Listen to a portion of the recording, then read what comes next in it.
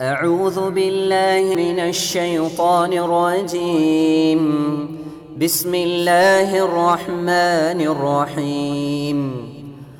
الرحمن علم القرآن خلق الإنسان علمه البيان. கண்ணியம் நிறைந்த சகோதர சகோதரிகளே, பெரியோர்களே, தாய்மார்களே, அல்லாஹ் ரப்புல் ஆலமீன் நமக்கு வழங்கி இருக்கக்கூடிய அருட்கொடைகளிலேயே ஈடு இணை அற்றதும் மிக பெரியதுமாய் விளங்குகின்ற இஸ்லாம் என்கிற மார்க்கத்தினை நாம் அனைவரும் நம்முடைய வாழ்க்கையாக ஏற்றுக்கொண்டிருக்கிறோம். இந்த இஸ்லாமிய மார்க்கம் நம்முடைய மறுமை வெற்றிக்கு பல்வேறு விதமான வழிகாட்டுதல்களை வழங்கி இருக்கிறது. அந்த வழிகாட்டுதல்களில் மிக மிக முக்கியமான, நாம் அனைவரும் அவசியம் அறிந்து அதை கடைபிடிக்க வேண்டிய ஒரு விஷயம், நாம் அமல்களை செய்யும் பொழுது அதிகமாக செய்ய வேண்டும் என்று நம்முடைய மார்க்கம் வலியுறுத்துகிறது. குர்ஆனில் அல்லாஹ் சொல்லும் பொழுது, ஃபமன் சகுலத் மவாசீனுஹு, யாருடைய நன்மையின் தராசுகள் கனமானதாக இருக்கிறதோ, நன்மைகள் குறைவாக இல்லாமல் அதிகமாக யார் செய்திருக்கிறார்களோ, ஃபஉலாயிக ஹுமுல் முஃப்லிஹூன், அவர்கள் தான் நாளை மறுமையில வெற்றிக்குரியவர்கள் என்று அல்லாஹ் சொல்லுகிறான். அப்போ நன்மையை பொறுத்தவரை நீங்கள் சிறிதளவு செய்வதை வைத்து மறுமையில் வெற்றி பெற முடியாது, அதிகம் செய்ய வேண்டும் என்பது தெளிவு.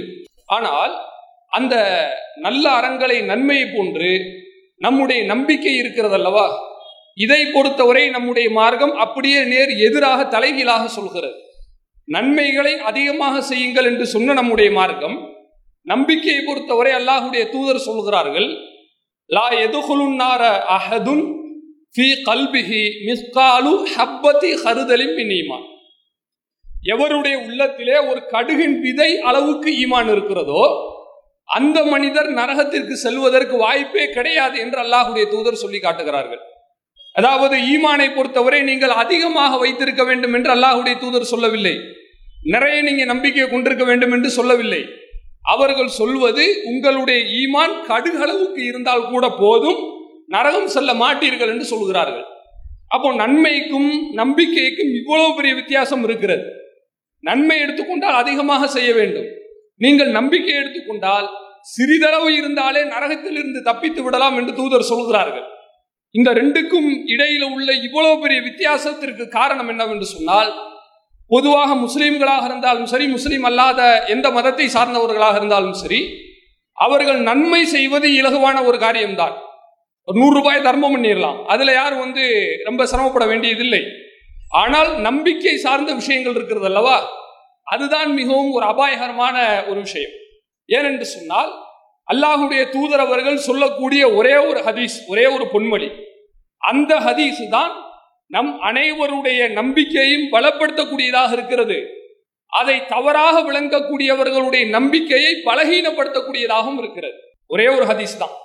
அதாவது புகாரில் இடம்பெறக்கூடிய செய்தி, பஸ்ராவை சார்ந்த மனிதர்கள், பஸ்ரான்னு சொன்னா இன்னைக்கு இருக்கக்கூடிய ஈராக், அங்க இருக்கக்கூடிய சில மக்கள் அவங்க கூடி பேசிக்கிறாங்க. நாம எல்லாரும் சேர்ந்து அனஸ் பின் மாலிக் என்கிற சஹாபி இருக்கிறார், அவரிடத்துல சென்று மறுமையில் அல்லாஹ்வுடைய தூதர் அவர்கள் பரிந்துரை செய்யக்கூடிய ஹதீஸ், யாரெல்லாம் சொர்க்கத்திற்கு செல்ல முடியாமல் நரகத்திற்கு செல்ல இருக்கிறார்களோ அவர்களை எல்லாம் அல்லாஹ்வுடைய தூதர் ஷஃபாஅத் செய்து சொர்க்கத்திற்கு அனுப்புவார்கள், அந்த செய்தியை போய் கேட்கலாம் வாருங்க என்று எல்லாரும் சேர்ந்து அனஸ் அவங்கள்ட்ட போறாங்க. அனஸ் அவர்களிடத்துல போயிட்டு இந்த செய்தியை தான் முதல்ல கேட்கிறாங்க, வேற எதுவும் பேசல. அந்த வீட்டில் அவங்கள போய் சந்திக்கும் பொழுது துஹாவுடைய நேரத்தில் அவர்கள் தொழுது கொண்டிருக்கிறார்கள். தொழுது முடித்த பிறகு இவர்களும் சேர்ந்து இந்த செய்தியை தான் முதல்ல கேட்கிறாங்க. அப்ப அனஸ் பின் மாலிக் அவர்கள் அந்த செய்தியை சொல்ல ஆரம்பிக்கிறார்கள். நன்றாக கவனியுங்கள். அல்லாஹ்வுடைய தூதர் சொன்னார்கள், இதா கான யௌமுல் கியாமா, மறுமையினுடைய நாள் வந்துவிட்டது என்று சொன்னால், மாஜன்னாசு பாலுஹும் ஃபீ பால், மக்கள் சிலர் சிலரோடு முட்டி மோதி கொள்வார்கள். இன்னைக்கு உலகத்தில் இருக்கிற மாதிரி நிம்மதியாக எல்லாம் இருக்க முடியாது. நான் நல்லா படிச்சுட்டேன் என்று சந்தோஷப்படுவது போன்று மறுமை நாள் இருக்க முடியாது. நான் மிகப்பெரிய அரசியல்வாதியாக இருக்கிறேன் என்கிற அந்த ஒரு ஆணவத்தில் அல்லாஹ் முன்னால் நிற்க முடியாது. வஅன்துமுல் ஃபுகரா இலல்லாஹ், நீங்கள் அனைவரும் அல்லாஹ் முன்னால் சமம் என்று குர்ஆன் சொல்கிறது. அனைவருமே யாசகர்கள் தான். நம்முடைய கல்வியை பார்த்தோ, நம்முடைய பதவியை பார்த்தோ, நம்முடைய பணத்தை பார்த்தோ, திறமையை பார்த்தோ அல்லாஹ் பயந்து விட மாட்டான். இவ்வளவு பெரிய ஆள், இவர் எப்படி கேள்வி கேட்கிற, நல்லா பயந்துட மாட்டான். எல்லாரும் சமம் தான். அப்ப அனைத்து மனிதர்களும் ஒருவரை ஒருவர் இடித்து கொண்டு தள்ளி கொண்டு யாருக்கு வெற்றி கிடைக்கும் என்று சொல்லி தன்னுடைய உறவுகளை கூட இன்னொரு புறத்துல விட்டு விட்டு ஓடுவார்கள். அந்த நேரத்தில் நரகம் என்று தீர்மானிக்கப்பட்ட மக்கள் முதலில் ஆதம் நபி இடத்துல வருகிறார்கள். யா ஆதம், ஆதம் அவர்களே, ஹலக்கல்லாஹு பியதிஹி, அல்லாஹ் உங்களை அவனுடைய கையால் நேரடியாக படைத்திருக்கிறார். இது ஆதம் நபிக்குள்ள சிறப்பு. இப்ப நம்மை அல்லாஹ் தான் படைச்சான், நேரடியாக அல்லாஹ் படைக்கல, ஆற்றல் மூலியமாக படைத்தான். தாய் தந்தை மூலமாக பரம்பரை ரீதியாக வந்திருக்கிறோம். இது குதிரத்து மூலமாக ஆற்றல் மூலமாக அல்லாஹ் படைத்தது. ஆனால் ஆதம் நபி அல்லாஹ் எப்படி படைச்சான்? தாய் தந்தை மூலமா படைச்சான்? அப்படி கிடையாது, நேரடியா கையால் செய்தான். அப்போ இந்த சிறப்பு ஆதம் நபியை தவிர்த்து உலகத்துல யாருக்கும் கிடையாது என்பதை சொல்லி, இவ்வளவு பெரிய சிறப்புள்ள அல்லாஹுக்கு வேண்டப்பட்ட ஒரு மனிதர் தான் நீங்க, இஷ்பாலனா, இந்த சிறப்பை வைத்து எங்களுக்காக அல்லாஹ்விடத்துல நீங்க சிபாரிசு செய்யுங்கன்னு கேட்கிறான். அப்ப ஆதம் நபி சொல்றாங்க, லஸ்துலஹா, எனக்கு சிபாரிசு செய்யக்கூடிய வாய்ப்பு கிடையாது, நானே சில தவறுகள் செய்திருக்கிறேன், அல்லாஹ் தடுத்த காரியங்களை நானே மீறி இருக்கிறேன், நான் எப்படி போய் உங்களுக்கு பரிந்துரை செய்ய முடியாது. வலாக்கின அலைக்கும் பி இப்ராஹிம், வேண்டுமென்றால் நீங்கள் இப்ராஹிம் நபியிடம் சென்று கேளுங்கள். ஏனென்று சொன்னால் அவர்தான் அல்லாஹினுடைய உற்ற தோழராக இருக்கிறார். ஹலீலுர் ரஹ்மான் என்று ஆதம் நபி கூறுகிறார்கள். அதாவது ஹலீலுர் ரஹ்மானா இன்னைக்கு நம்ம ஹலீலுர் ரஹ்மான் பேர் வச்சுக்கலாம், அது தப்பு கிடையாது மார்க் அடிப்படையில். ஆனால் உண்மையான ஹலீலுர் ரஹ்மான் யார்? இப்ராஹிம் நபி தான். அந்த ஒரு சிறப்பு அவர்களுக்கு இருக்கிறது. அவங்க சொன்னா அல்லாஹ் கேட்பான், அவங்கள்ட்ட போய் கேளுங்கன்றாங்க. மக்கள் எல்லாம் சேர்ந்து அப்படியே ஆதம் நபிட்ட வந்த மாதிரி இப்ராஹிம் நபிட்ட வர்றாங்க, எங்களுக்கு பரிந்துரை செய்யுங்கள் என்று கேட்கிறார்கள். அப்ப இப்ராஹிம் நபி அதே வார்த்தையை சொல்கிறார்கள், லஸ்துலஹா, என்னால் உங்களுக்கு பரிந்துரை செய்ய முடியாது, நானே சில தவறுகளை செய்திருக்கிறேன். வலாக்கின அலைக்கும் பி மூசா, வேண்டுமென்றால் நீங்கள் அனைவரும் சேர்ந்து மூசா நபி இடத்துல சென்று கேளுங்கள். அவங்கள்ட்ட போய் கேட்டீங்கன்னா ஏதோ கிடைக்கிறதுக்கு வாய்ப்பு இருக்கு. எல்லாரும் மூசா நபிட்ட வர்றாங்க, அவங்களும் சொல்றாங்க, லஸ்துலஹா, என்னால் முடியாது, நீங்கள் ஈசாவிடத்துல போய் கேளுங்கள். ஈசா நபியும் அதே சொல்கிறார்கள், என்னால் செய்ய முடியாது, நீங்கள் முஹம்மது ஸல்லல்லாஹு அலைஹி வஸல்லம் அவரிடம் போய் கேளுங்கள் என்று சொல்கிறார்கள். நேர எல்லாம் ரசூலுல்லாஹ்ட்ட வர்றாங்க. மற்ற நபிமார்கள் சொன்ன மாதிரி முடியாதுன்னு அல்லாஹ்வுடைய தூதர் சொல்லாம அல்லாஹ்விடத்துல சஜிதாவுல விழுந்து அவர்கள் மன்றாடுகிறார்கள். யா ரப்பி, என்னுடைய இறைவா, உம்மத்தி உம்மத்தி, என் சமுதாயத்தை தயவு செய்து காப்பாற்று காப்பாற்று என்று கெஞ்சி கதறுகிறார்கள். அப்ப ரசூலுல்லாஹ் சொல்றாங்க, நான் சஜிதால இருந்து துவா கேட்பேன் அல்லாஹ்விடத்துல, இப்பொழுது எனக்கு தெரியாத பல்வேறு விதமான புகழ் வார்த்தைகளை அல்லாஹ் ரப்புல் ஆலமீன் அந்த நேரத்தில் எனக்கு கொடுப்பான். இப்ப எனக்கு என்னன்னு தெரியாது. அப்ப அல்லாஹ் பிரத்யேகமாக அதற்கென்று சில வார்த்தைகளை கொடுத்து அதை ஓதி நான் அல்லாஹ்விடத்துல கேட்பேன். இப்போ நம்ம சர்வசாதாரணமா சொல்லக்கூடியது சுபஹான ரப்பியல் அலா, சஜிதால சொல்றோம். இது மாதிரி இல்லாம வேறு வார்த்தை அல்லாஹ் கொடுப்பானா, கொடுத்து அவங்க துவா செய்து அல்லாஹ்வும் அனுமதியை கொடுக்கிறான். பாருங்கள், அல்லாஹ் எப்படி ரசூல் ஸல்லல்லாஹு அலைஹி வஸல்லத்துக்கு அனுமதியை கொடுக்கிறான் என்றால், ஃபஅக்ரிஜு மின்ஹா, நபி அவர்களை நீங்கள் நரகிலிருந்து வெளியேற்றுங்கள். யாரை வெளியேற்ற வேண்டும் என்று சொன்னால், மன்கான ஃபீ கல்பிஹி மிஸ்காலு ஷாயிரத்தின் மின் ஈமான். இது அல்லாஹ் சொன்ன வாசம். இதுக்கு என்ன பொருள்? எவருடைய உள்ளத்திலே ஒரு கோதுமை அளவுக்கு ஈமான் இருக்கிறதோ, நன்றாக கவனியுங்கள், மலை அளவுக்கு இருக்க வேண்டும் என்று அல்லாஹ் சொல்லவில்லை. ஒரு கோதுமை அளவுக்கு ஈமான் இருந்தாலே போதும், நரகத்திலிருந்து அவங்களை வெளியேற்றுங்கன்னு அல்லாஹுடைய தூதருக்கு அல்லாஹ் கட்டளை பிறப்பிச்சுட்டான். ரசூலுல்லாஹ் சந்தோஷமா போறாங்க. ஏன்னு சொன்னா கோதுமைன்றது சின்ன அளவு தானே. ஒரு கோதுமை இருக்குல்லங்க, சமைக்கும் போது கீழே விழுந்தா மிதிச்சுட்டு போயிடும், அந்த அளவுக்கு பார்க்கவே முடியாது, ஒரு கணக்காவே எடுக்க மாட்டோம், அவ்வளவு சின்ன ஒரு பொருள் தான். அந்த அளவுக்கு ஈமான் இருந்தா கூட போதும்னு அல்லாஹுடைய அந்த கட்டளை வந்த உடனே ரசூலுல்லாஹ் சந்தோஷப்பட்டு, அப்ப முஸ்லிம்கள் எல்லாம் கோதுமையை விட அதிகமான ஈமான்ல தான் இருப்பாங்க, இந்த அளவுக்கு அவர் முஸ்லீம் பலகீனமா இருப்பான், ஒரு கோதுமை அளவுக்கு ஈமான் இல்லாமலா இருப்பாங்க, ஜாஸ்தியா இருக்கலாம் என்று சந்தோஷத்துல அவங்க போயிட்டு வெளியேற்றுறதுக்கு போறாங்க. போய் பார்த்தா அந்த அளவுக்கு உள்ள மக்களை நரகத்திலிருந்து வெளியேற்றிட்டாங்க தான். வெளியேற்றி விட்டு நரகத்தை பார்த்தால் இன்னும் அதிகமான மக்கள் நரகத்துல கிடக்கிறார்கள். அப்படின்னா என்ன அர்த்தம் தெரியுதா உங்களுக்கு? அந்த கோதுமை அளவுக்கு கூட வழி இல்லாமல் நிறைய மக்கள் நரகத்துல கிடக்கிறார்கள் என்பது அதனுடைய அர்த்தம். சின்ன அளவுக்கு ஈமான் இல்லாம மனிதர்கள் நரகத்திற்கு செல்ல வாய்ப்பு இருக்கிறது என்று இந்த ஹதீஸ் சொல்கிறது. இரண்டாவது முறை ரசூலுல்லாஹ் போறாங்க, யா ரப்பி, இறைவா, உம்மத்தி உம்மத்தி, என் சமுதாயத்தை தயவு செய்து காப்பாற்று காப்பாற்று என்று கேட்கிறார்கள். அப்பொழுதும் அல்லாஹ் ரப்புல் ஆலமீன் சலைக்காம அனுமதி கொடுக்குறான் பாருங்க. சரி, கோதுமை அளவுக்குன்னு சொன்னா அதுக்கு சக்தி இல்லாமல் நிறைய பேர் நரகத்தில் இருக்காங்களா? வேண்டாம், அதை விட குறைச்சலான அளவு உங்களுக்கு நான் அனுமதி கொடுக்குறேன். அது என்னன்னு சொன்னா, எவருடைய உள்ளத்திலே ஒரு கடுகினுடைய விதை அளவுக்கு ஈமான் இருக்கிறதோ, அல்லாஹ் அளவை குறைச்சிட்டான். கோதுமை அளவுக்குன்னு சொன்னா அந்த அளவுக்கு அதிகமா இல்லையா? சரி, அதை விட்டுருங்க. அதுக்கும் கீழே கொஞ்சம் இறங்கி கடுகு இருக்குல்லங்க, கடுகு சும்மா சாதாரணமா பேனால புள்ளி வச்ச மாதிரி தான் தெரியும், பெருசா கூட பார்க்க முடியாது. அந்த கடுகினுடைய விதை அளவுக்கு ஈமான் இருந்தா போதும், அவங்கள நீங்க நரகத்திலிருந்து வெளியேற்றுங்கன்னு அல்லாஹ்வுடைய கட்டளை வருகிறது. ரசூலுல்லாஹ் சந்தோஷமா போறாங்க. சரி, இப்பொழுதாவது இருக்கிற மக்களை எல்லாம் நம்ம நரகத்தை விட்டு எழுப்பிடலான்னு போறாங்க. இப்படி போகும் பொழுது அல்லாஹ்வுடைய தூதர் சொல்லுகிறார்கள், நான் கடுகினுடைய விதை அளவுக்கு ஈமான் இருந்தா போதும் நரகத்தை விட்டு வெளியேற்றி காட்டிட்டேன். ஆனால் அந்த அளவிற்கு கூட சக்தி இல்லாமல் இன்னும் பல ஆயிரக்கணக்கான மக்கள் நரகத்தில் கிடக்கிறார்கள். இந்த செய்தி காபீர்களுக்கானது கிடையாது, அவங்களுக்கு ஈமான்ங்கிற சப்ஜெக்டே வராது, முழுக்க முழுக்க முஸ்லிம்களுக்கானது தான். முஸ்லிம்களாக இருக்கக்கூடிய நாம நம்முடைய ஈமான் எந்த அளவிற்கு இருக்கிறது, சரியாக இருக்கிறதா அல்லது பலகீனமாக இருக்கிறதா என்பதை பார்ப்பதற்கு தான் இந்த அழகான செய்தி. அப்போ நம்ம இந்த செய்தியை ஷைத்தான் நம்ம உள்ளத்துல எப்படி போடுவான் தெரியுமா? சிலர்களுக்கு இந்த செய்தி எச்சரிக்கையா வழங்காம அட்வான்டேஜா வழங்கிக்குவாங்க. அதான் நான் முதல்ல சொல்லி இருந்தேன், இந்த செய்தியை கேட்டு, அதாவது ஈமான் பலமான மனிதர்களும் இருப்பார்கள், அதே நேரத்தில் ஈமான் பலகீனமாக கூடிய மனிதர்களும் இருப்பார்கள்.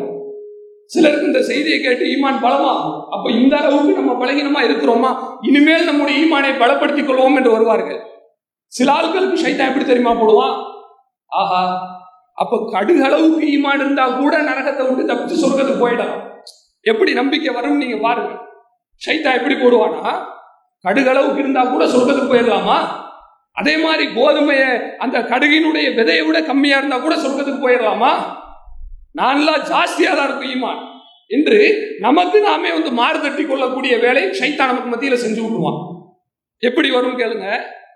தூக்கத்திலிருந்து எழுப்பி என்ன கேட்டீங்கன்னா, நான் லா இலாஹ இல்லல்லாஹ் முஹம்மது ரசூலுல்லாஹ் கலிமா சொல்லுவேன், 5 வேளை தொழுகிறேன், ஏராளமான ஹதீஸை நான் படிச்சிருக்கேன், பயான் பண்ண சொன்னா 1.5 மணி நேரம் பேசுவேன், இதை விட எனக்கு வேற என்ன வேணும், நான் மார்க்கத்துக்காக வாரி வாரி கொடுக்குறேன், எல்லா நேரமும் பள்ளியில தான் தொழுகிறேன், என்னை மிஞ்சி கொள்வதற்கு வணக்கத்தில் ஆள் இல்லை.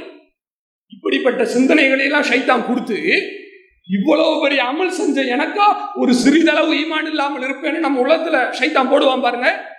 அதுக்கு விழக்கூடிய சம்மட்டி அடிதான் இந்த ஹதீஸ். ரசூலுல்லாஹ் சொல்றாங்க. 2வது முறையும் போய் கேட்டேன், கேட்கும் பொழுது அந்த ஒரு சின்ன அளவிற்கு வழி இல்லாமல் இன்னும் நிறைய மக்கள் நரகத்துல கிடக்கிறார்கள். அந்த சாதாரண பலகீனர்கள் நானாக இருக்கலாம், அல்லது நீங்களாக இருக்கலாம், உங்களுடைய சொந்தக்காரங்களாக இருக்கலாம், யாரா வேணாலும் இருக்கலாம்.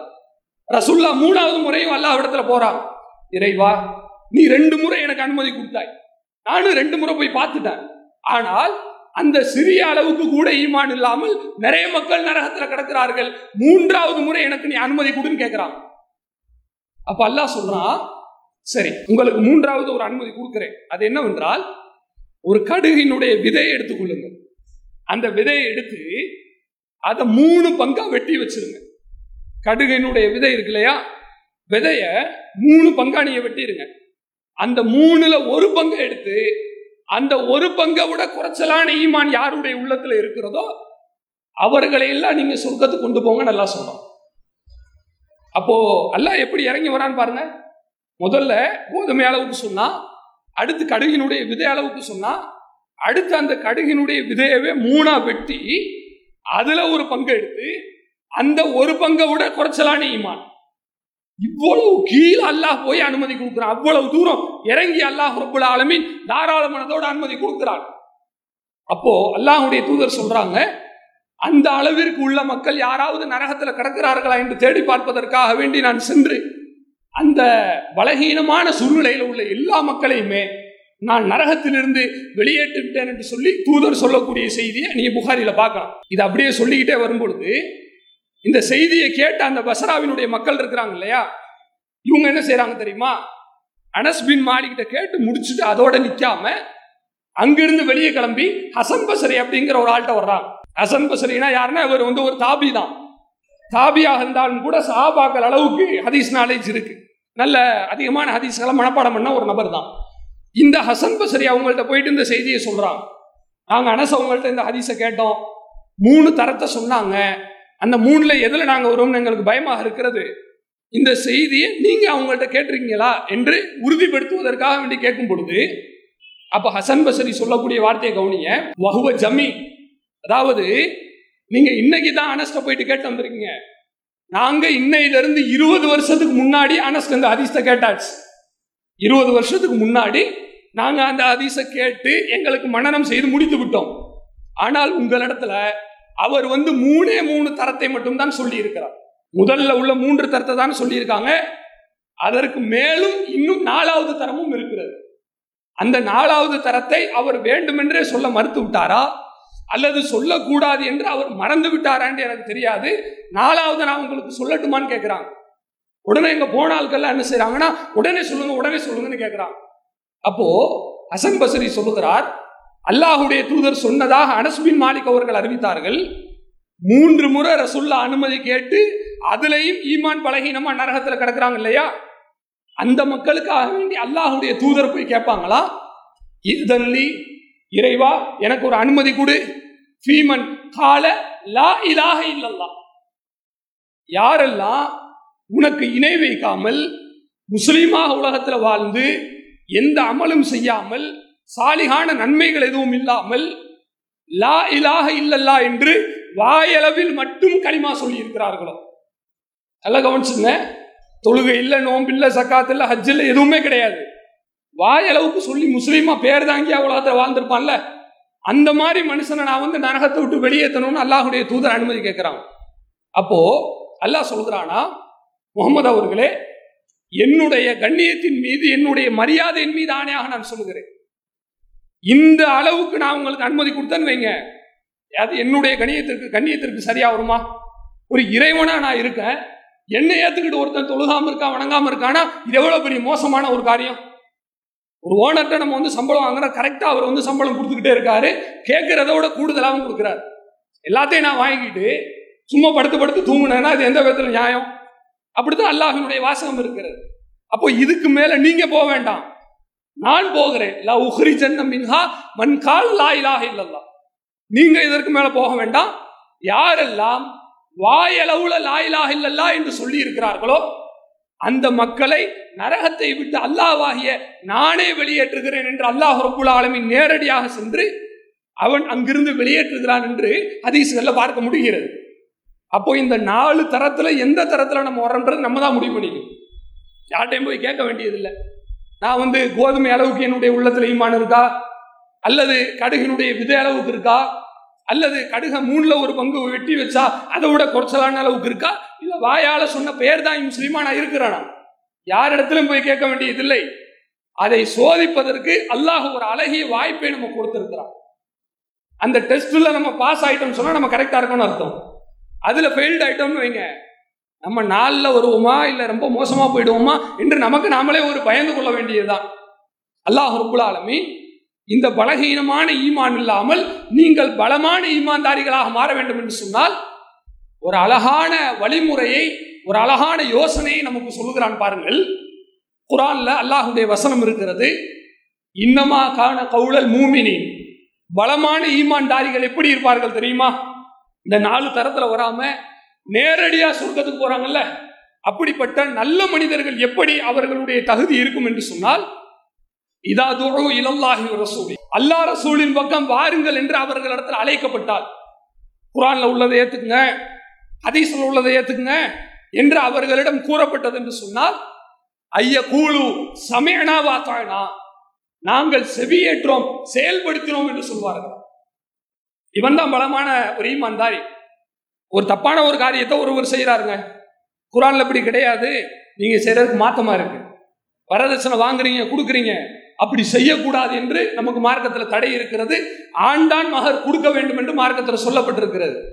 அல்லாஹுடைய தூதர் அல்லாத இன்னபிற நபரை நீங்கள் பின்பற்றுகிறீர்கள், அது தடை என்று குர்ஆன்ல சொல்லப்பட்டிருக்கிறது. இப்படி குர்ஆன் ஹதீஸ்ல உள்ளதின் பக்கம் ஒரு மனிதனை அழைக்கும் பொழுது அந்த பலமான ஈமான்தாரி எப்படி இருப்பான் தெரியுமா? வருஷம் உள்ளா நின்று தொழுகுவான் அல்லாஹ் சொல்லவில்லை. 1க்கு 10 ஹஜ்ஜு செய்திருப்பார்கள் என்று அல்லாஹ் சொல்லவில்லை. ஒரே ஒரு வாசகம் தான் சொல்றான், ஐய கூழு சமயனா வாக்கானா, செவியேற்றோம் கட்டுப்பட்டோம் சொல்லுவாங்க. அப்படியா? இந்த வசனத்துல இப்படித்தான் இருக்கா? உடனே நான் செய்யறேன். இந்த வசனத்துல இப்படித்தான் அல்லாஹ் சொல்றானா? உடனே நான் அதை செயல்படுத்துறேன். இதுதான் பலமான ஈமான்தாரிகளுக்குள்ள அடையாளம். அப்போ யார் யார் இடத்துல இது மாதிரி செய்திகள் சொல்லப்பட்டு நீங்கள் செய்வது மார்க்க அடிப்படையில் தவறு, குர்ஆன் ஹதீஸ் அடிப்படையில் தவறு என்று சொல்லப்பட்ட பிறகு அவர்கள் திருந்தி அல்லாஹ் ரசூலின் பக்கம் வந்துவிட்டால் பலமான மக்கள். யார் திருந்தாமல் மீண்டும் மீண்டும் நான் எடுத்த முடிவை விட்டு மாற மாட்டேன் என்று அதிலே முரண்டு பிடித்து எடுக்கிறார்களோ அதெல்லாம் பலகீனமான ஈமானை நமக்கு வெளிக்காட்டுகிறது என்பதற்குண்டான ஒரு சிம்டம்ஸ் தான். உள்ளுக்கு கேன்சர் இருந்தா வெளியே லேசா காட்டும் பாருங்க. அந்த மாதிரி நமக்கு பலகீனமான ஈமான் இருக்கின்றது. இதெல்லாம் ஒரு அழகிய உதாரணம். ஒரு சஹாபி பாருங்க, அவருடைய வாழ்க்கையில அல்லாஹ்வினுடைய அந்த கட்டளை அவருடைய நடப்புக்கு எதிராக இருக்கிறது, அசாத்தியமாக இருக்கிறது என்று தெரிந்தாலும் கூட அதை அவர் கருத்துல கொள்ளாம கட்டளைக்கு முன்னுரிமை கொடுக்கிறார்கள். எப்படின்னு சொன்னா, ரசூலுல்லாஹ் ஹிஜ்ரத் செஞ்சு மதீனாவுக்கு போயிட்டாங்க. இப்போ மக்கால சில மக்கள் அங்கதான் இருக்கிறாங்க. அப்போ ஒரு நபர் இன்னொரு ஒரு பெண்மணியை திருமணம் செய்து விட்டார். அவங்க யாருன்னு தெரியாது, பெருசா டீட்டெயில் தெரியல. விசாரிச்சு ஓரளவுக்கு ஒரு சாதாரணமா எப்படி கல்யாணம் முடிப்போமோ அது மாதிரி கல்யாணம் முடிச்சுட்டாங்க.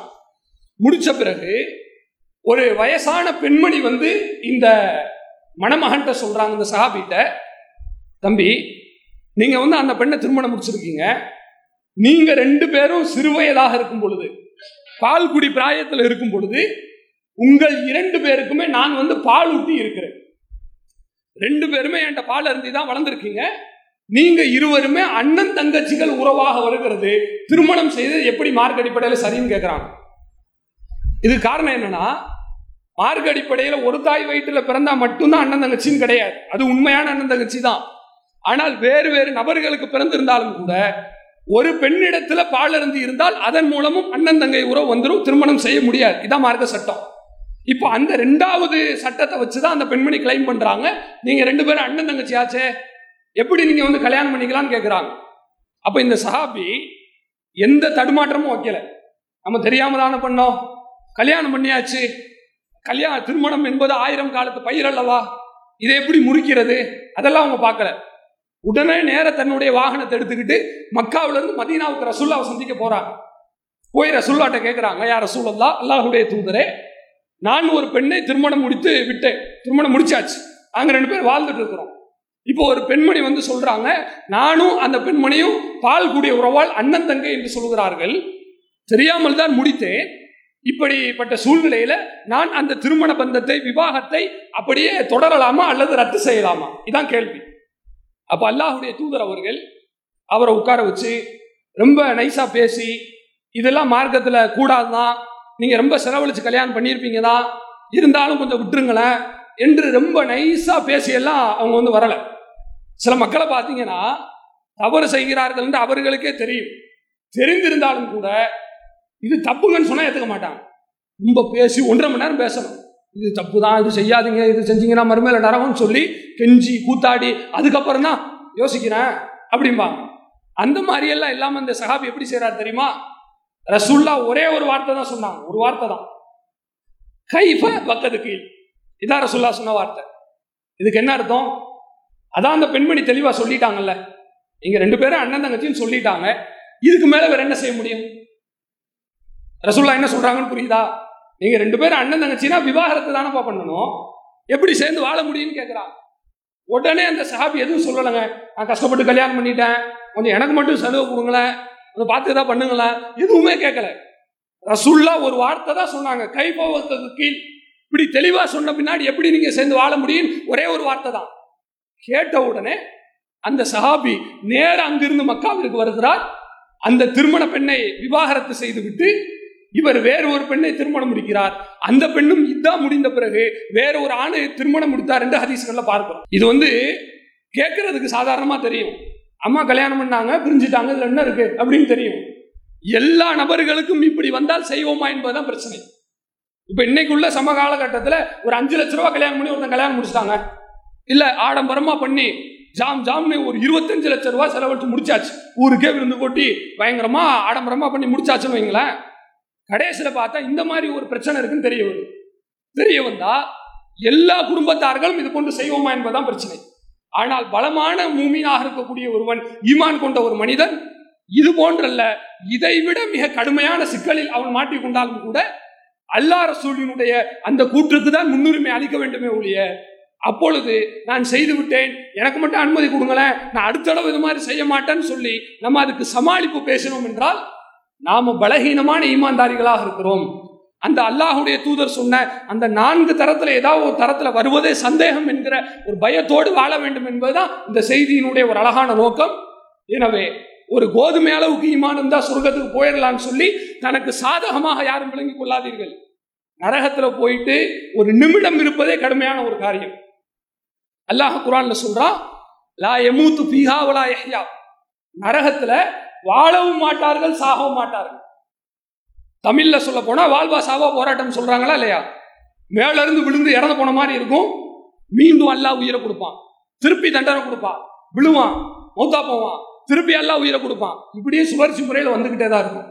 அப்போ இந்த தண்டனை என்பது நம்முடைய உடல் தாங்க இயலாதது, நம்முடைய மனதும் தாங்க இயலாது. இது அனைத்தையும் கவனத்தில் கொண்டு கருத்துல கொண்டு இது மாதிரி கேட்கக்கூடிய எந்த செய்தியாக இருந்தாலும் சரி, தௌஹீதுல நம்ம இருக்கிறோம், ஏகத்துவம் கிடைச்சிடுச்சு, நான் தர்காவுக்கு போகல தானே, நான் தான் இணைய வைக்கலையே, எல்லா பாவமும் செய்வேன் என்று தவறுதலாக ஷைத்தானுடைய அந்த தூண்டுதலின் பேர்ல ஒரு சில மக்கள், எல்லாரும் கிடையாது, ஒரு சில பேர் ஷைத்தானுடைய இந்த வஸ்வாசுக்கு அவனுடைய ஊசலாட்டத்திற்கு பலியாகுவதை பார்க்கிறோம். அது மாதிரி அட்வான்டேஜா அந்த செய்தியை எடுத்துக்கிறாம இது நமக்கு விழக்கூடிய மிகப்பெரிய எச்சரிக்கை. இது மாதிரியான ஒரு பரிதாபகரமான ஒரு சூழ்நிலையிலிருந்து விலகி, பரிந்துரை கேட்கக்கூடிய ஒரு சூழ்நிலையை விட்டு விலகி நேரடியாக சொர்க்கத்திற்கு செல்லக்கூடிய நன்மக்களாக நாம் மாற வேண்டும் என்று சொன்னால், அல்லாஹும் அவனுடைய தூதரும் சொன்ன அடிப்படையில் பலமான ஈமான் கொண்ட மக்களாக நாம் இருப்பதற்கு அல்லாஹ் ரப்புல் ஆலமீன் நம் அனைவருக்கும் வாய்ப்பளிப்பானாக. வாஹிரு தஅவானா அனில் ஹம்துலில்லாஹி ரப்பில் ஆலமீன்.